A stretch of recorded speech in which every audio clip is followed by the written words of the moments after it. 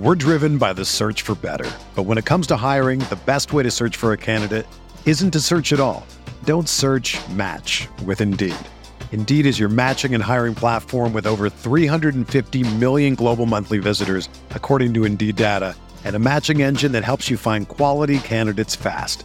Ditch the busy work. Use Indeed for scheduling, screening, and messaging so you can connect with candidates faster. Leveraging over 140 million qualifications and preferences every day, Indeed's matching engine is constantly learning from your preferences, so the more you use Indeed, the better it gets.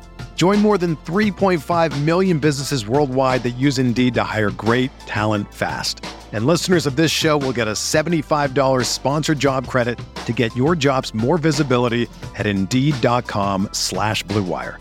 Just go to Indeed.com/Blue Wire right now and support our show by saying that you heard about Indeed on this podcast. That's Indeed.com/Blue Wire. Terms and conditions apply. Need to hire? You need Indeed. Welcome to the True Faith Weekly Podcast, sponsored by Phoenix Taxis and Coaches. To book online, please visit www.phoenixtaxis.net.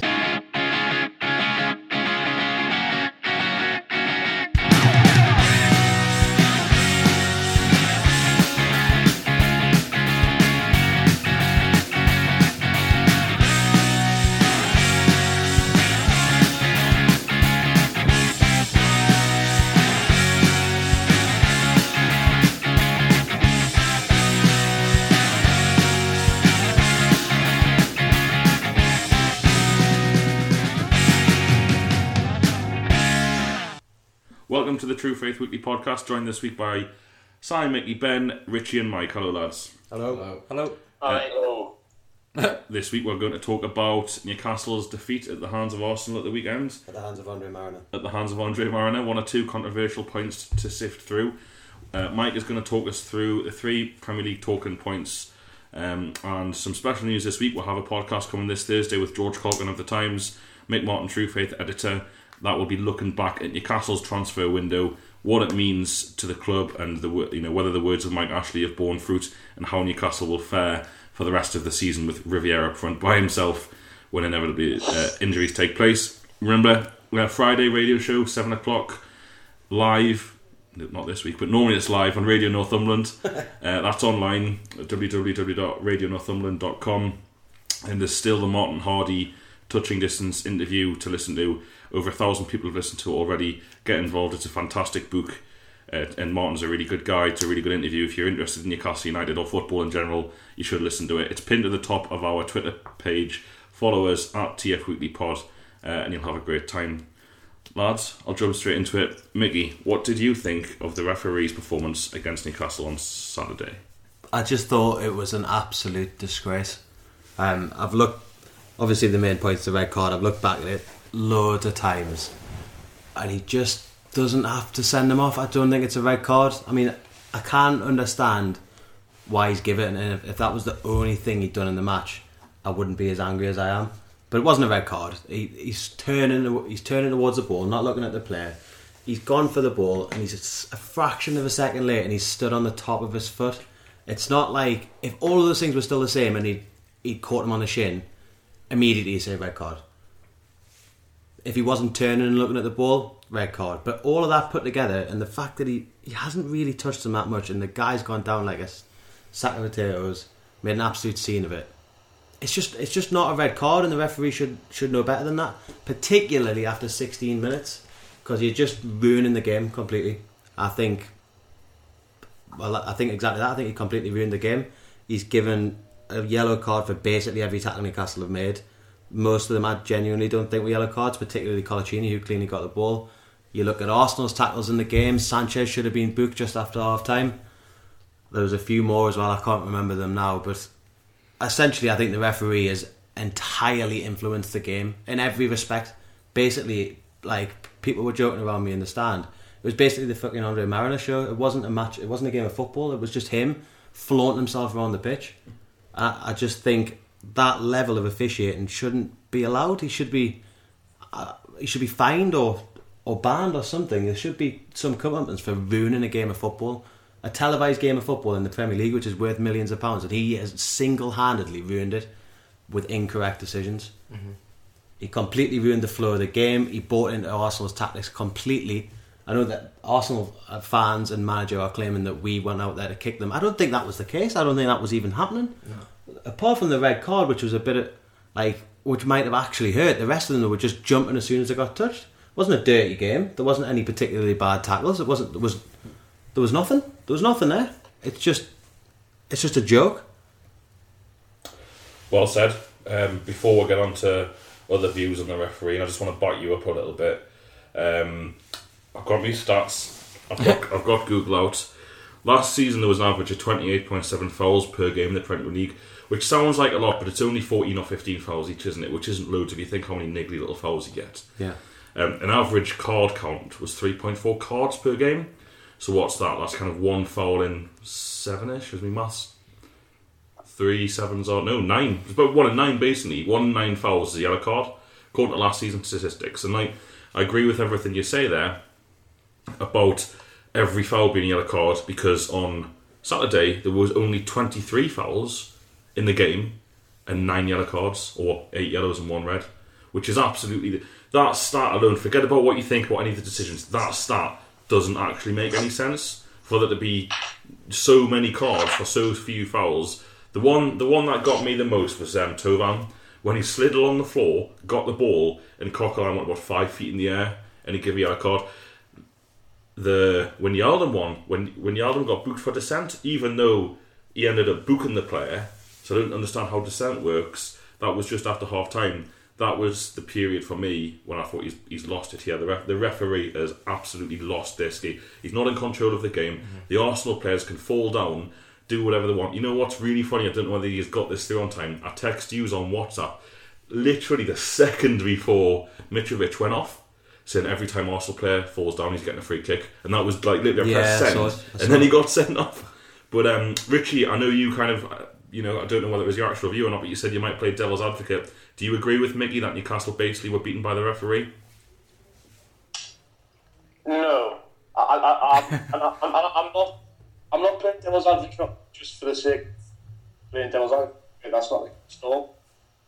I actually watched the game, and I actually think the referee did all right the first half. I do agree. The second half, I think he set such a precedence for himself in the first half that the second half it did just descend into the Andre Mariner show. And we talk about the bookings for Turban and Colaccini were just joke bookings. I think by that point it was just getting a bit carried away. But at half time, I sort of said to my mate, I was like, Newcastle we've just became completely just ill-disciplined this half, and I'll kind of talk me through my reasons. So Mitrovic, admittedly, when you see it, I didn't have even watching it on TV, I didn't have a good view of it because Mitrovic, his back was to the camera essentially. The referee had a perfect line of sight of that incident because he was looking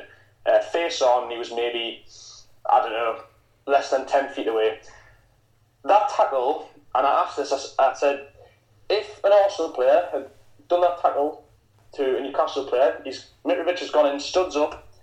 I know Mick said like he's stood on his foot, but he has actually gone down the player's shin, and I think if the player's foot had been more planted, it's getting into that really nasty tackle territory. I don't think it was a particularly nasty challenge, but I do think it was reckless, and I do think Mitrovic, I almost get the feeling he's been trying to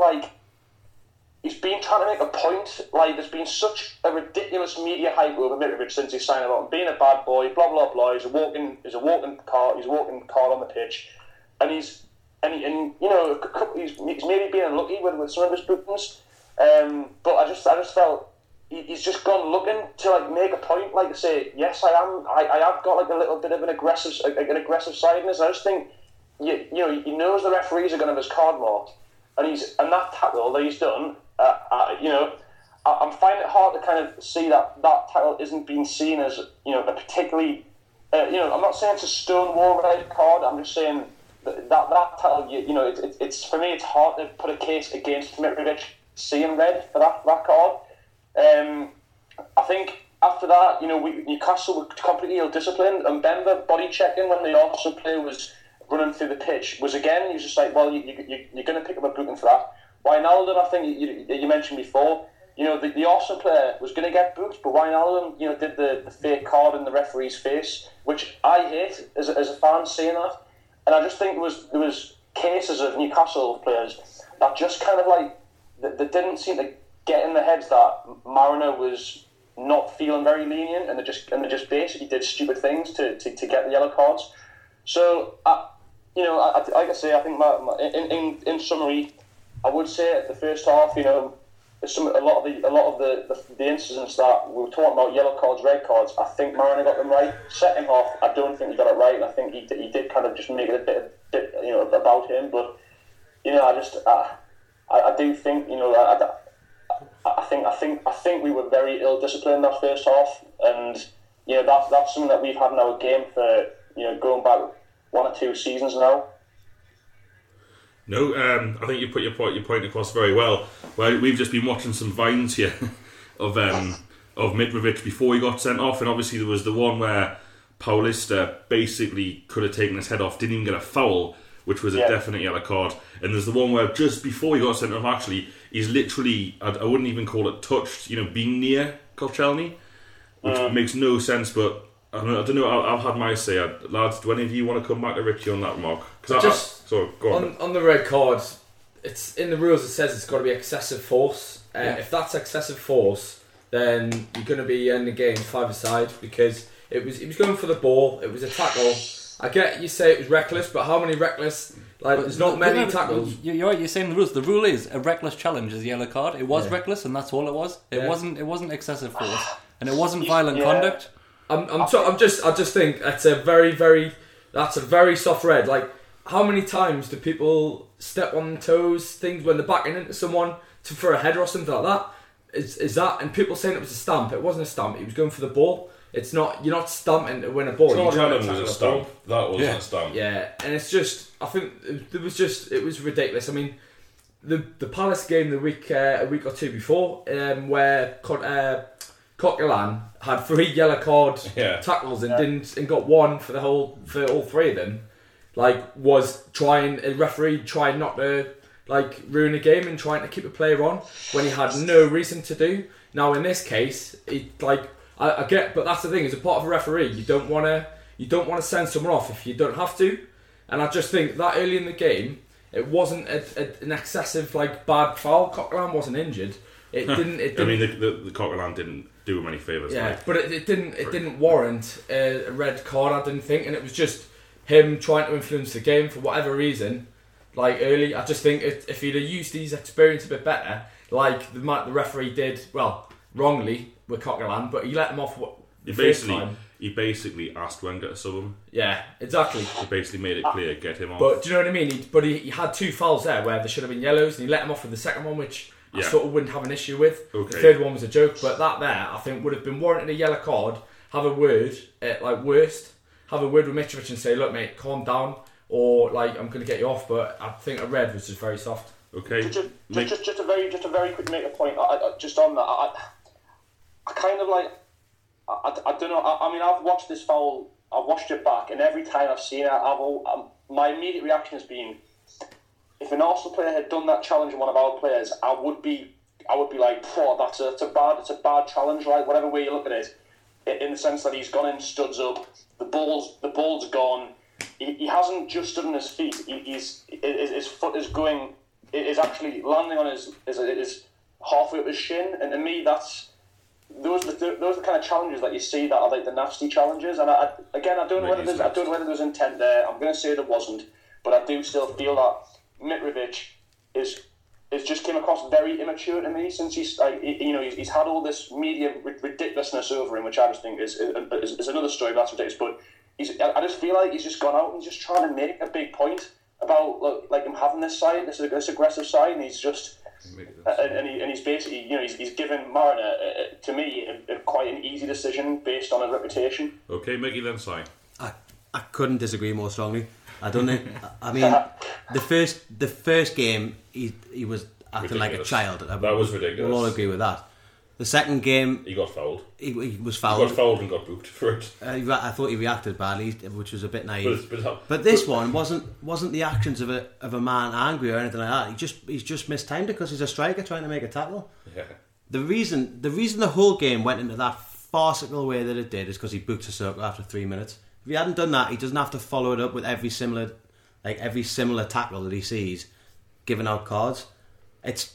It was such a poor refereeing performance. I think it's right up there with the worst I've ever seen. For just a referee dominating the game for no reason at all, other than wanting, I don't know, attention. Is it? What is he? Is he just shit at his job? I'll talk about him a little bit to finish this all off. But Si wanted to say something. Yeah, I mean, Mickey's half credit. Just what you said there, Richie. Like, he's almost been sent off because he's built that reputation of himself for the first 2 games. If that's why Mariner sent him off, that's a disgrace in itself. I agree. But this is the problem. Look through football. I'm going to say Lee Cattermole is a good example here. I've seen. He probably does. The players get like a reputation, and whether for right or wrong. I mean, for Mitrovic, I think the media, from like not actually knowing much about Mitrovic, just build up this ridiculous hype over him. But players need to accept that that's reality. And yes, I agree. Referees should not be making these calls based on reputation. They should be making these calls on the actual incidents themselves. But the reality is that isn't the case, and footballers need to be more mature, have a bit more common sense about himself. And I just think Mitrovic is like he's giving referees easy things to call against him, and it just frustrates us. I think McLaren should have basically got that message through to Mitrovic before the match. Before the match kicked off, I was thinking Mitrovic is gonna, his first full start on his home debut. I'm nervous. I was nervous about him, and he kind of like after 50 minutes, I was like, my nervousness has been kind of backed up. But yeah, I don't know. Cool, Si. Yeah, no, I thought Mickey covered that well there before. I don't think he was a liability in this game. I think it really was just genuinely unlucky that he was going for a ball and it's caught him like that. You say you've watched it back. Obviously, all of us will have watched it back hundreds of times, just by the fact that it's been talked about so much. Hundreds is a bit strong, but yeah. Well, and the majority of those playbacks have been in like super slow motion, super high definition, where you can see like the very tip of his football boot like rub down the lad's sock before he actually makes contact with his foot. And when you watch it like that, it looks so much worse than in real time. Like, instant reaction. If you look at all the commentary, instant reaction. Nobody thought it was going to be a red card. Everyone's like, oh, well, he's going to get booked here. If you listen to radio commentary, they're all saying, oh, he's probably going to get a yellow card here. Oh, it's red. Like, that's exactly what we thought. We thought, oh, he's gone a bit. He's a bit late there. Nothing intent. He'll get booked here. And then everyone was absolutely astounded by the red card. And I think all these replays are just like kind of building a narrative that wasn't there, and that's not. And as you say, it wasn't a dangerous tackle. It's been easier to justify because, as you say, they've given Mitrovic this ridiculous reputation after 3 games.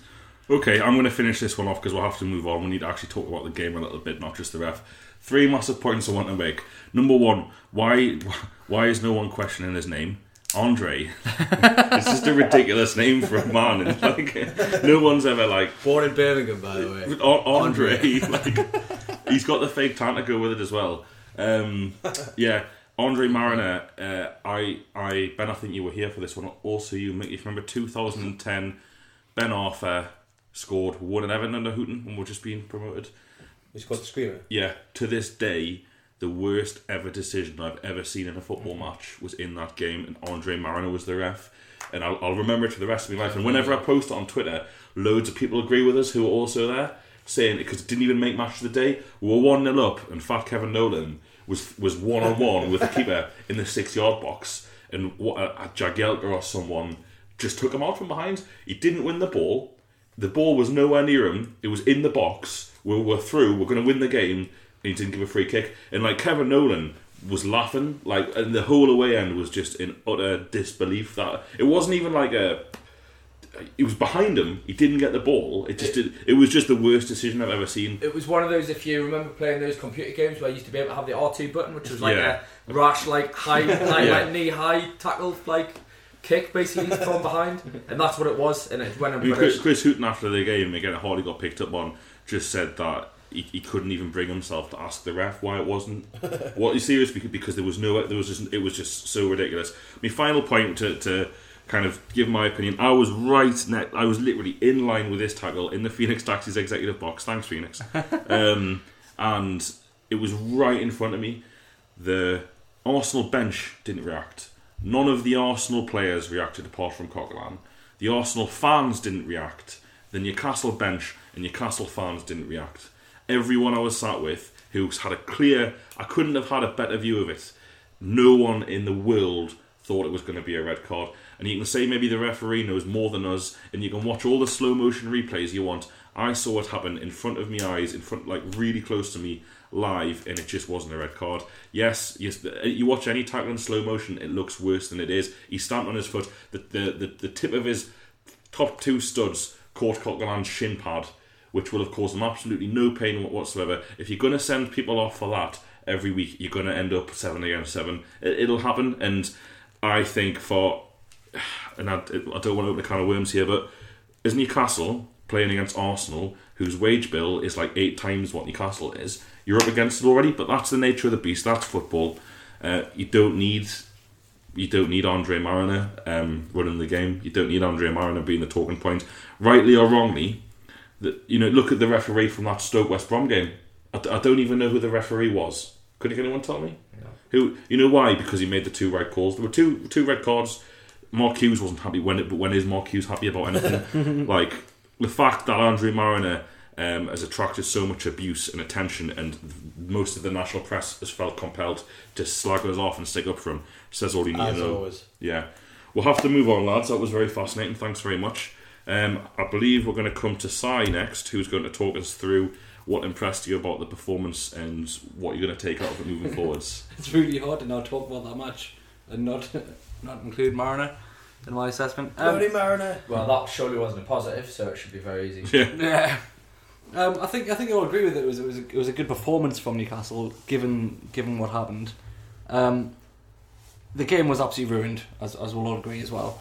It wasn't a game of football, and for a neutral, it was actually crap. I came away feeling robbed. Just that wasn't a game of football. It was crap. But the performance from Newcastle itself was still quite encouraging. I really liked the way we handled ourselves with 10 men. Everyone was fighting really hard.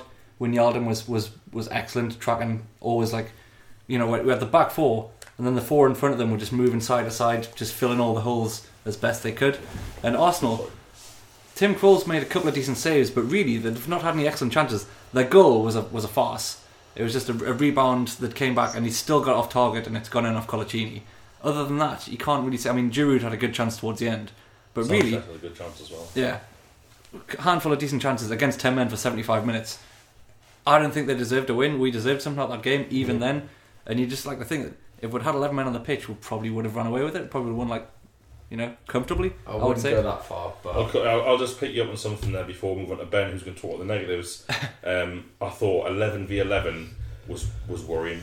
It was so. I mean, again, I slag Arsenal off all the time, but I would really worry if I was an Arsenal fan about Arsenal was so superior at 11v11 and needed a massive slice of luck to win the game. It's like Arsenal's players literally took their foot off the gas. Apart from Sanchez, who was excellent, the rest of them just sacked it. Arrogant, nothing more than that. But again, Colback and Anita playing against a good team like that, they don't provide the back 4 with any real protection. They were excellent at Old Trafford, don't get me wrong. And it's just it's 2 players in the team who are pretty much operating in a very small part of the pitch. They're not getting forward, they're not making runs into the box, they're not supporting the front 4, yet they're not really providing any cover. Yeah. I've got serious reservations about this formation. Away from home against Man United, I can see that because they're just covering space. But at home against anybody, let alone a big club, when you've got to use the ball and you've got to take your chances, I worry about it. Ben, why don't you talk us through things that kind of worry you moving forwards? I'd love to, but you just stole me point. Jumping in when you... Well, go on, tell it again. No, I'm just going to say, I think the question asked us is, am I worried with that performance? For the future, yeah. And I'd say I'm not, because I think part of it is there's still a lot of hangover from last season where players were just... There wasn't any sort of control over it. Nobody really knew what they were meant to be doing, I don't think, and it's McLaren having to remove the bad habits and getting a culture of responsibility in the team. Players are learning where they need to sort of be at times, and I think you can see already from the last 2 games, defensively we look so much more solid. Like realistically, we should have had 2 clean sheets in the last 2 games against Man U and Arsenal, and a lot of that is just the play. I mean, Haidara I thought had a really good game on Saturday compared to maybe a bit of a risk, dodgy one the week or a couple before. Man U, yeah. And I just think it's just sort of getting that focus on being tough to beat, which I think is the key to having any success. I mean, look at Southampton last season. They were challenging top 4 for a lot of the season with a ridiculous. I think they had the best defensive record in the league, and it's having that being tough to beat mentality built on the back, which championship teams are built on. I think the worry is, as you were just saying there, is you're playing it without a recognised defensive midfielder, a ball winner in Colback and Anita. Anita's quite quick around the pitch, and he's good on the ball technically and things, but he's just not physically up to that role. He's not going to win a ball off anyone. He's not fast enough. Yeah. Colback just isn't an athlete, but that's not his game. But he's obviously been asked to do a defensive role where he's worried about looking behind him and protecting the back 4, and it's not his natural game. I would be a lot happier if we had a defensive midfielder, and it's not Tiote because he's not athletic enough. He doesn't have the sort of physical abilities to cover the ground. But we need someone next to Colback who's going to do his defensive duties basically, and then allow Colback to release forward, because at the minute he's so worried about the defensive side, he's just not getting forward. I mean, we didn't have a shot on. Well, we had I think 1 shot in the match, was it? Yeah. And that was just because his game is completely negated by the fact that he's having to do a defensive role. Now, obviously, had we have had Mitrovic on the pitch, we probably would have been able to get forward a bit further. We would have been able to play balls up to him. He would have held on to it, and it would have brought players into the game. And Colback probably would have been able to get forward a bit more. Obviously, the way it went, he was basically pegged into his own half. So I think as well, Mitrovic, from what I've seen of him, he'll hold the ball up and he'll get Tovan, who I thought had a good game despite being in a very difficult role, being thrown up top on his own. I thought handled himself well, still carried a threat. As you said, Wijnaldum I thought was brilliant. With the 3 of them, Tovan, Wijnaldum and Sissoko actually put in a hell of a shift. Yeah, they did. Because they had a bit more defensive responsibility. I think you're right, Dodgy. If there'd been 11 men on the pitch, they might not have done so much on that side of the game. So in theory, yeah, I know what you're saying, where with 11 on the pitch, you wouldn't as comfortable as actually we looked with 10, where those 3 had to run themselves ragged. All 3 got subbed, didn't they? And replaced by Perez, De Jong, Wijnaldum didn't. Wijnaldum went deep, didn't he? But Perez, De Jong, I think, did Cisse make an appearance as well? I think it's a shame that this red card just came when it did. We were talking about Anita and Colback as our two in midfield on the radio show on Friday, and I was concerned that they weren't going to be up to the job against the bigger sides like Arsenal. And I think this game would have been the test of whether we needed to bring someone in or not. In my opinion, we do. But now there's no sort of evidence for McLaren to go off based on that result. I know he's got evidence from previous games, but Anita was injured in the first one. Man United away isn't really something to go off. For me, I agree with you that those 2 players, Anita and Colback, don't have the defensive attributes necessary between them to be a midfield pairing. I think both of them would be hard done by to lose their place in the team, but I think if we're going to progress, unfortunately one of them has to, and I think it's really important that we bring someone in. Tiote is obviously not up to it anymore. He's too stupid, he's too rash, and he's not fit enough or quick enough anymore to do it. He should be cut from the ranks. I think we should look to sell him as soon as possible. I think he's a total waste of time. Mehdi Abid would have done that job young. If he'd been told he was going to be playing third fiddle behind Anita and Colback, probably going to come in against the bigger teams, I think he would have stayed rather than go to Greece. Personally. Oh, he would have stayed. You know what's interesting, we'll have to move on, is that this lad, Kevin, is supposed to be away. All the top clubs in France looking at him, and it seems to be a contract thing rather than we want him to leave. It seems to be his contract's up, and if we're going to get £500,000, £1 million, he could potentially be a solution. Big Ramon is still there. Fuck knows about him, to be honest with you. But Mike, are you there still? Have you been enjoying this Newcastle chat? It's been a perfect little lullaby to have my kip in the first half hour of the show. So it's been cracking. Go on, then you can have the final word in Newcastle. Was it a red card, and was Mariner a disgrace? I personally wouldn't say it's a red card. I do think that Mitrovic has got the potential to put himself in decisions where referees like Mariner would be happy to send him off, but I don't think there was a lot of downward force in it. I think, I'd say it's a yellow card and a word of him in his ear. I think you've pretty much said it all on Mariner, haven't you? Yeah, he likes to be the centre of attention, doesn't he? Cheers, Mike. We'll be back after this short break where Mike will be doing a couple of games and Mike will be talking us through the Premier League. Right, so that time again, it's Mickey's game. Much criticised Mickey's game. The first time I did this one, it got deleted by our tech guy, Ben. With good reason. So I guess it debuted on the radio show on Friday.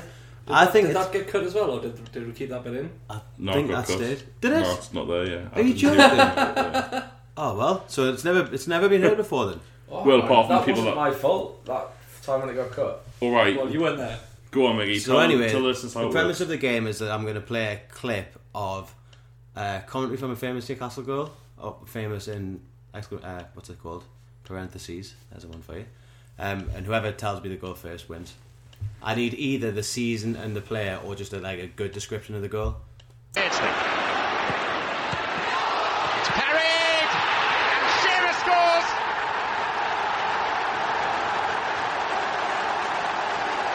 Beardsley, and then Ferdinand denied by the goalkeeper. Not Alan Shearer.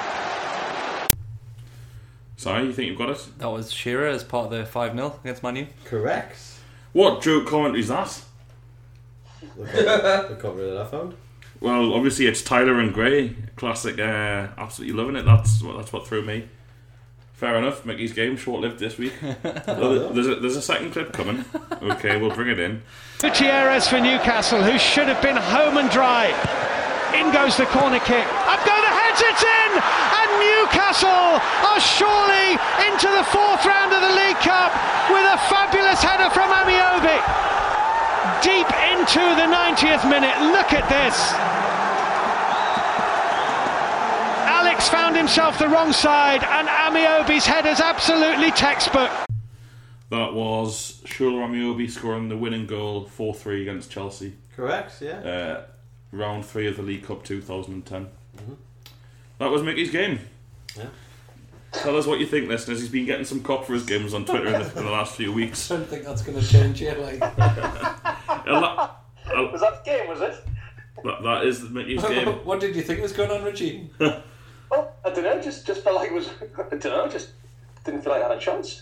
Yeah, I know. Mickey, would you like to stick up for your game? Nah. No. Right, lads, we're going to do my game at the end, but the much loved Doggers game will pick this one up. World famous. Lads, who am I? I'm the current or former Newcastle United player. I was born on the 3rd of March 1990. It's an easy one out there for you mathematicians wanting to work out his age. It's not really any more difficult than any other. Well, if he was born in 1968, how old was he? Okay, so he's 25. He is 5 foot 11 and a half inches tall. Did you both say Colback there? I said Cabela. Cabela is wrong, so is Colback. Right. I don't Is think. it Bemba? No, it's not. And also, Richie, I don't know if you've seen Cabela in the flesh, but he ain't 5'11". I have represented France at every single youth team level apart from the full national team. It's Obertan. It is not Gabriel Obertan. He's tall. Riviere. It is Emmanuel Riviere. Well done, Ben. Is Riviere my age? Yeah, 25. I was trying to think who's played. I knew he played under 21s, but he's not had any. You were just shouting out every French player that could fit in the age range. There's players that played youth team French football. I don't think that was any better than my game. I don't like the way it was managed though. That's ruined it. You've got to be able to shout in as soon as you know. Then it's fun. Yeah, but I knew the answer straight away. If you have to wait until the end, we just rubbish. both knew the answer straight away. It's rubbish. You've ruined it. Right. Well, anyway, what is rubbish is Riviere's career score record. He's only scored about 40 goals in nearly 250 career games, which is just still better than that shite, French lad that they've Man U just bought for 36 million. I was going to say, yeah. Yeah, he's got 1 goal and 23 appearances for Newcastle. Also, just quickly on that, Man United are mental. They're spending all this money on a teenager who might not come good, and they've also just let Hernandez go, who's the only other striker, and Januzaj at the same time. And they've got Rooney, who just looks horrific. What are they doing? What are they doing? They could have had 72 Gouffrons for that, man. Also sold De Gea the day before deadline day, when they could have just sold him 4 or 5 weeks ago, and then actually, probably for the same amount of money, and Yeah, it's just madness. It's baffling what has happened to Man United. This kind of shit never ever happened to them. And all of a sudden they're just becoming a joke of a club. It's just Woodward. Just loads of stupid decisions. I'd like to read you a quote from Louis van Gaal from the 24th of May this year. Oh, by the way, have we tweeted that picture of his face? Yeah. It's too good. Last year we had the World Cup and a lot of players came in later. We made a lot of purchases at the last moment on 35th of August. So we had to 31st of August, so we had to prepare our team in the Premier League, and that cost us a lot of points. That's the difference with other teams. I hope we shall finish our business much earlier than that. Well done, Louis. You've just totally contradicted yourself. You haven't got the World Cup to blame. You are a farce. Mike, Premier League happened this weekend, and you're going to talk through your 3 talking points with us, and the lads between us will come back at you. First of all, you told me you'd like to talk about the lack of home wins in the Premier League so far. Yeah, well, sorry to rake up old graves again, but I think your defeat at home to Arsenal kind of brings us nicely onto it. Being the stat bandied around. What is every home game being refereed by an idiot? We've done that. Move on, Dodgy. Let it go. If we look at it, I think out of the 40 matches so far, I know this stat's been bandied around a little bit over the weekend. There's only been 9 home victories this season in the Premier League. So if you look at the likes of Chelsea have been done home to Palace, Arsenal have been done at home to West Ham, who are perfecting his art, done Liverpool at home this weekend as well. And one reason that a lot of people give, all these big sides are just getting into stride, slow start for various reasons. But I think if you look a bit more closely, there's a wider theme developing throughout the Premier League, and I think we're seeing a little bit of a shift in the power structure within the whole division. If you look at those teams outside the traditional big 6, now there's a lot of spending power just dripping its way down with the new TV deal coming in next year. So you looked at the players that influence those big games for the smaller clubs away from home this season. Andre Ayew at Swansea, he's going to be on big money, big signing on fee. Cabaye at Palace, a player just over a year ago touted around the Champions League teams, the likes of Arsenal or Tottenham looking to get into the Champions League for a player like that. Payet, who's got to West Ham, created the most goal-scoring chances in Europe the season before. And these teams outside of the traditional top 6 in the Premier League, I think now we're seeing being able to attract with the wages, aside from the transfer fees, these players that can actually make the difference away in these big games, and perhaps even allow their managers to play a more adventurous style away from home, at the likes of a Chelsea who can't necessarily get away with being anything less than at 100% now. But I think at the same time, if you look at the likes of John Stones at Everton and the West Brom case for Berahino, not only can they now bring in these players, they're actually being able to hold on another year or two to their stars. So traditionally, when the likes of a Man United or a Chelsea have come knocking, one of these clubs like a West Brom would just have to fold. But now they've got that extra money with that ridiculous TV deal coming in at the end of the year. And they're allowed to say, well, no, this player's got 4 years on his contract, we're going to hold on to him. Their value won't depreciate for another couple of years if they're on a long contract. And those contracts are starting to mean a bit more now, and less power in the hands of the players. And the clubs are getting more of a hand. So I think rather than just putting this down to the big clubs being, sorting out getting a house in order at the beginning of the season and having their own internal problems to deal with, I think these clubs lower down the Premier League have now got that power to bring in better players and a better standard. that actually means these clubs can't get away with that transition as much as they maybe used to. And I think over the next couple of years we might see actually a bit of a concertina, the gap lessening slightly between those very top clubs and those in the middle or lower echelons of the league. Mike, yeah, I actually agree with you. I've been thinking something like sort of similar over the past couple of weeks when I've been looking at the results and also what was happening the last season as well. I kind of feel like that's sort of happening on a cyclical basis. You tend to find, at least my memory serves me to think, that the top teams will be absolutely miles ahead for a few years, and then everyone will sort of catch them up a bit. Everyone will start spending a bit more money and catch them up a bit, and then all of a sudden, out of nowhere, those top teams will just go again and blow everyone out the water and buy 3 or 4 top class players again, and then just be miles ahead again. I think what you're saying is true, and I think it's happened before, and I think it'll happen again. I think what we'll see maybe next year or the year after, maybe 2 or 3 years time, is United, if they're still up there, if Van Gaal doesn't rule the club, Chelsea and City will just go out and spend a huge amount of money, whatever sum it'll be by then, we don't know, and step it up again. But I think at the same time that's where the point comes in about them being able to hold on to their better players now, so they can hold on to the likes of the Stones for another year or two and get them, fulfilling more of his potential, playing better, and still not miss out. They can still get a big transfer fee for him down the line, and in turn getting better players themselves. I think I agree that could well happen, Mickey. But I think there's a point where, like, feasibly, how much more can they spend? They'll still get in top quality players, but they'll always buy the top players anyway. I think the fact that these teams below them can now buy a better standard of player and hold on to their top quality players for another season, maybe 2 seasons, I think that will see things close. But yeah, we'll see. So yeah, just quickly, Mike. I mean, Man City must be not included in your rule there. Obviously, 4 games, conceded no goals. The boat's still enough Liverpool. All these things kind of contradict what you're saying. But yeah, I kind of hope you're right, because football has got so shit in the last couple of years because of its predictability and the rest of the league just being bullied by the top 4 clubs, and it's been so much worse for fans of people like Newcastle, where there's just now to play for.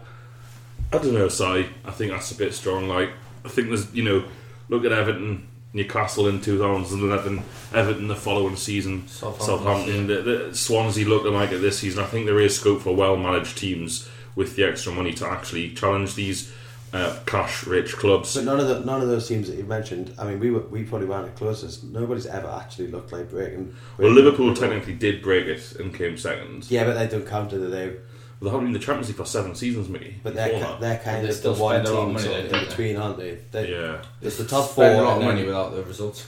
And then there's Liverpool, and then there's everybody else, in my opinion. The other point to disagree with you, Mike, was just, I don't think, say, Leicester and Bournemouth winning at West Ham had anything to do with resources. I think that was West Ham's own ineptitude. I think of Norwich winning at Sunderland with predominantly the team that they had in the Championship wasn't much to do with money. I just think there's a lot of fixtures that have come up where, especially teams like the West Hams and the Sunderland, who are so poor, especially in front of their own fans, and that's not anything new.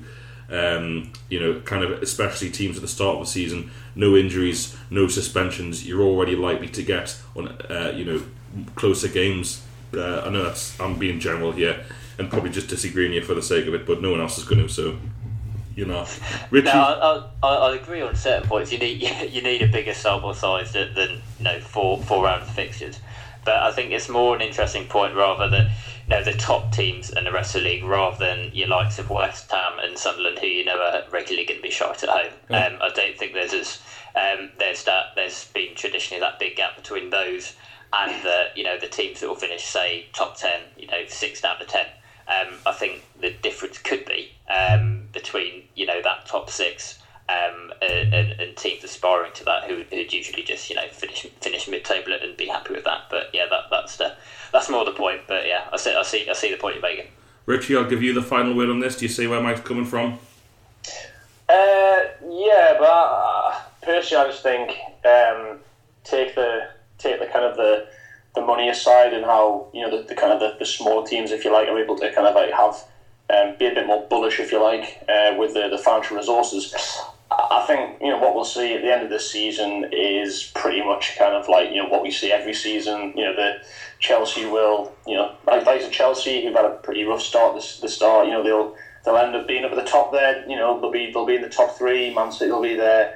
Man U will be probably knocking on the door of the top four there or thereabouts, and you're going to have the likes of Swansea, who look like a good team, who are probably going to be breaking the top 8. And I think what it comes down to is you've had some clubs who've probably had quite a well prepared pre-season, and you've got the likes of Chelsea who have gone and did like a big tour in was it in America, or I don't know where they were, or Australia or whatever.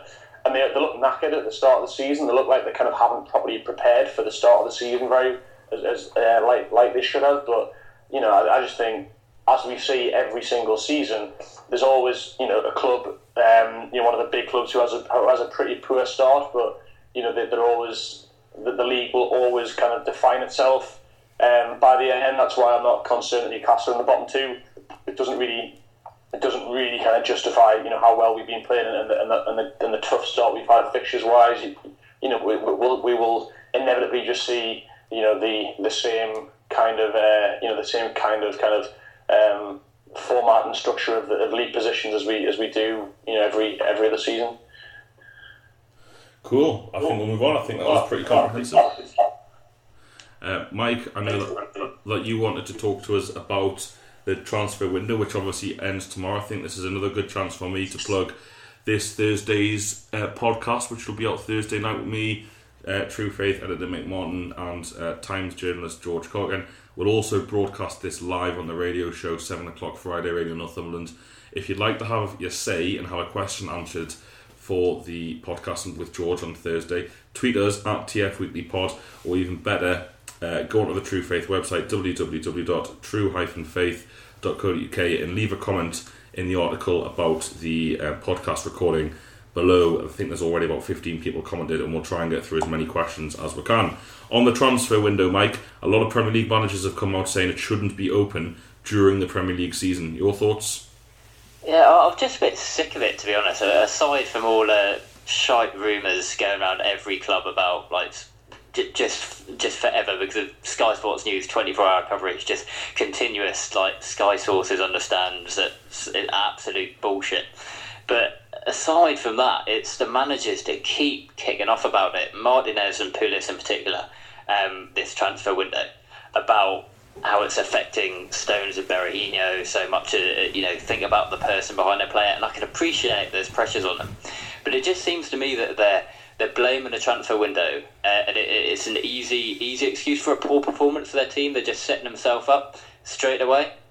Martinez the other day was saying how they're being preyed upon by Chelsea with Stones, and calling for the Premier League to make a stand and be the first league in Europe just to sack off the transfer window and get it all done before the end of before the season starts.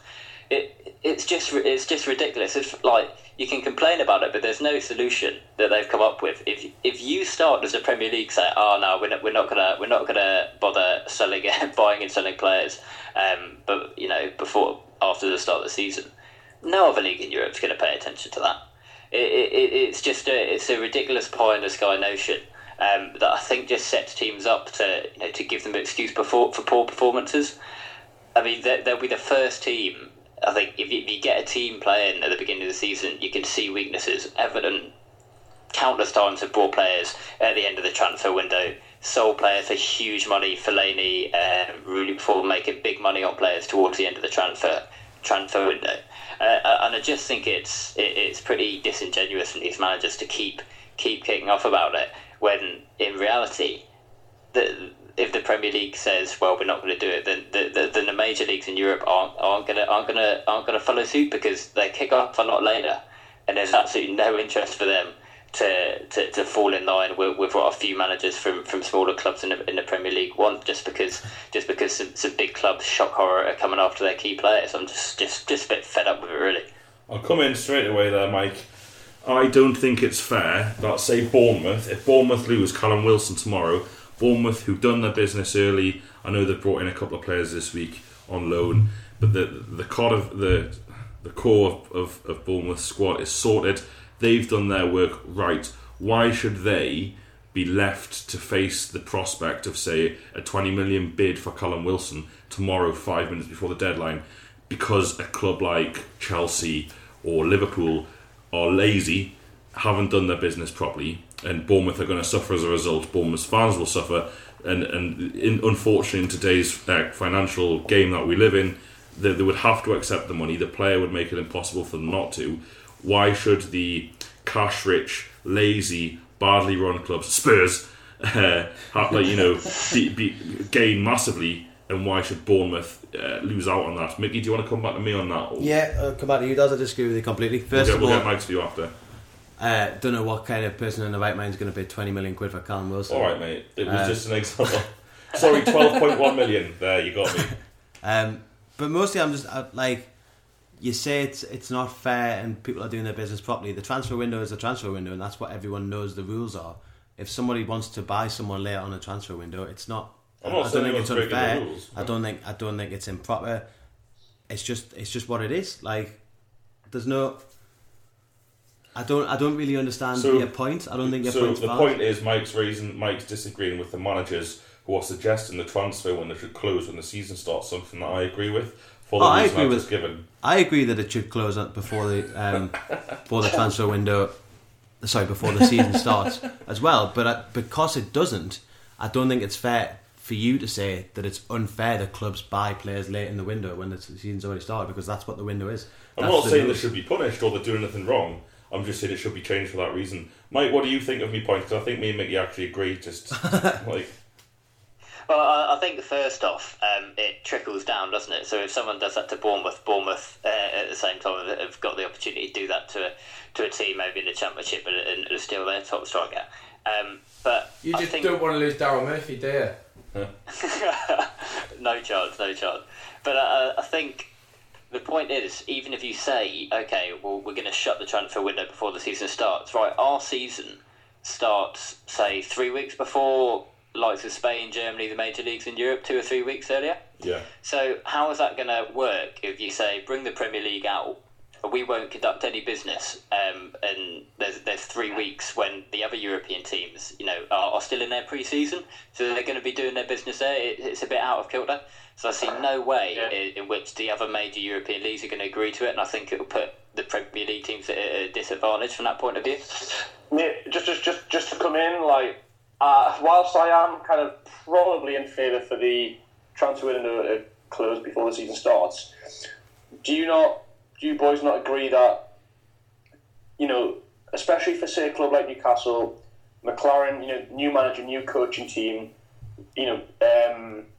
pre-season friendlies don't always, as your experience is not a very strong gauge on how you can perform in the league. Pre-season always will chuck up results of random results of you're getting beat off, MLS sides or whatever, but it doesn't actually, that doesn't reflect the actual state of your team. But does that first 3 or 4 weeks not actually give you the opportunity or managers to actually see, what we really need? I mean, I'm talking for example, Tovan. I don't know how long that deal was kind of genuinely lined up for, but do you not think maybe, it kind of, looking at how we played the first sort of 2 or 3 fixtures, there was maybe still gaps in creativity in our team, and a lot of course, we need to give Mitrovic some creativity.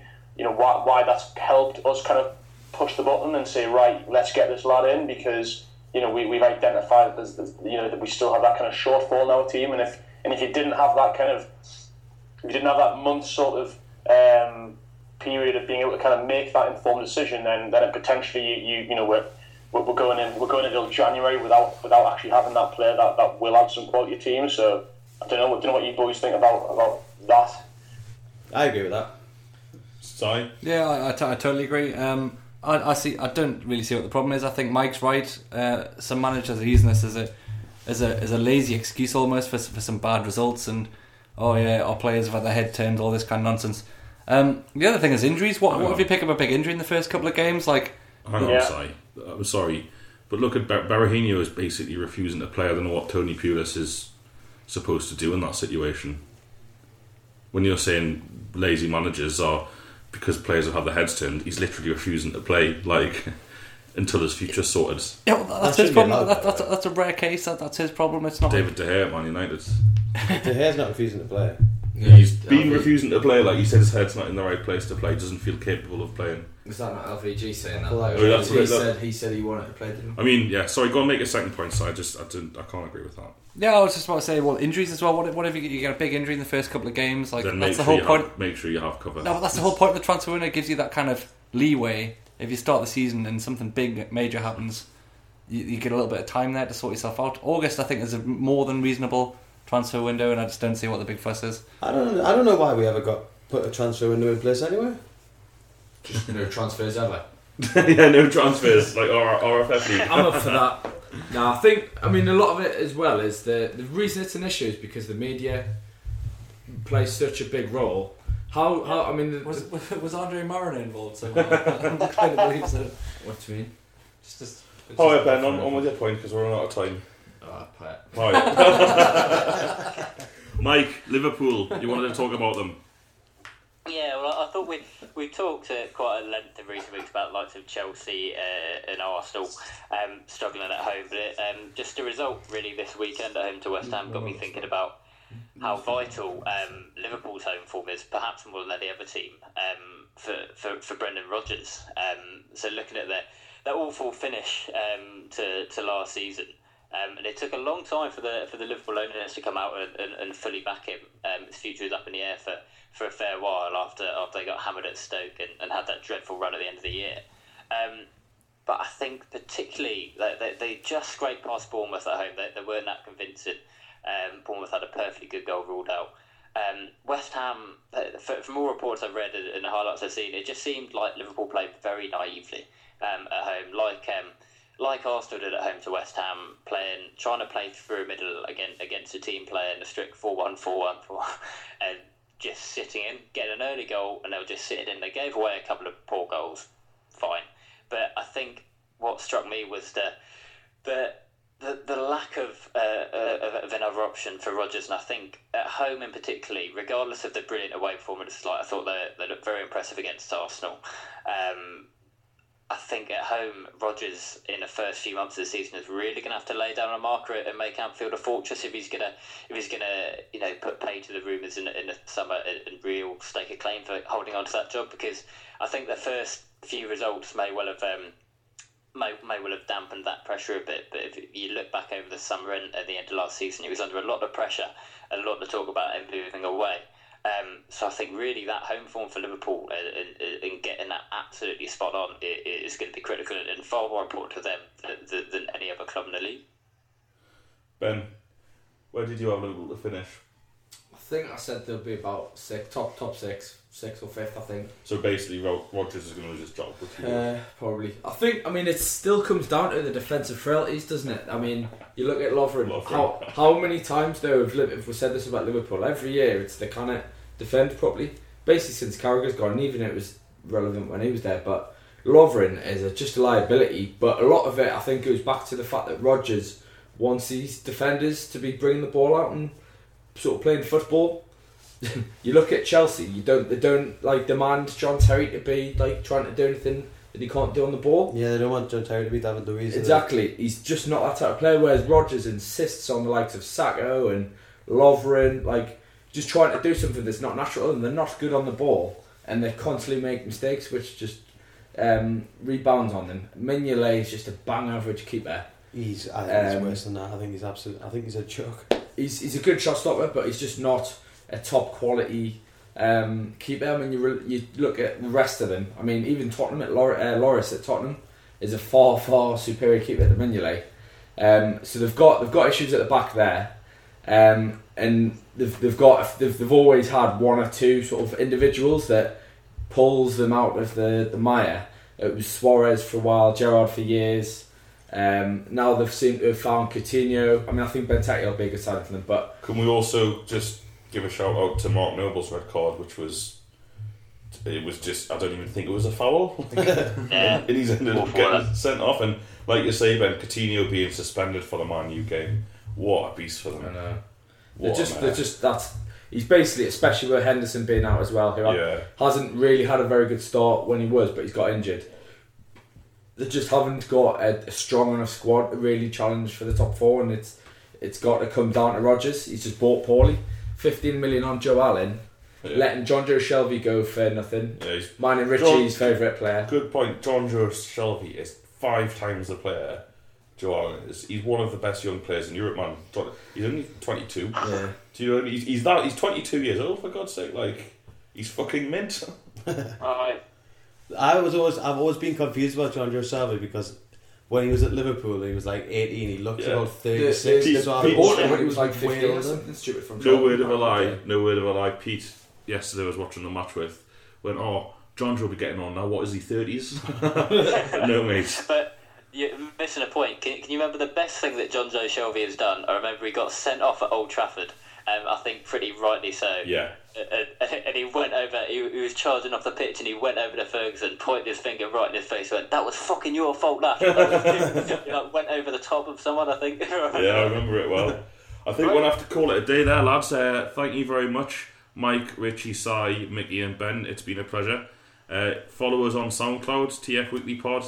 Subscribe on iTunes, and we'll be back Thursday with the George Colgan podcast. Cheers.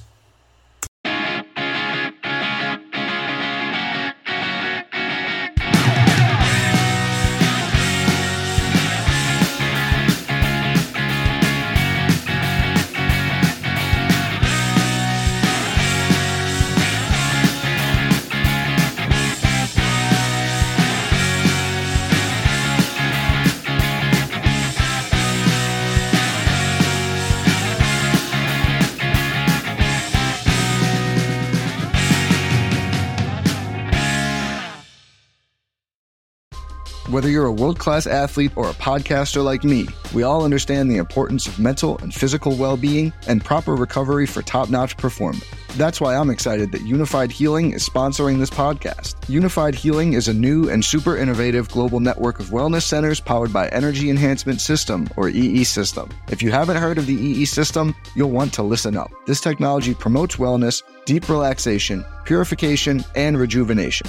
In hundreds of locations across the globe, access to a center is easy and affordable. Interested in experiencing the EE System technology for yourself? Go to unifiedhealing.com/bluewire to learn more and find a center near you. That's unifydhealing.com/bluewire. No material or testimonials on the Unified Healing website are intended to be viewed as medical advice or a substitute for professional medical advice, diagnosis, or treatment. Always seek the advice of your physician or other qualified healthcare provider with any questions you may have regarding a medical condition or treatment and before undertaking a new healthcare regimen, including EE System.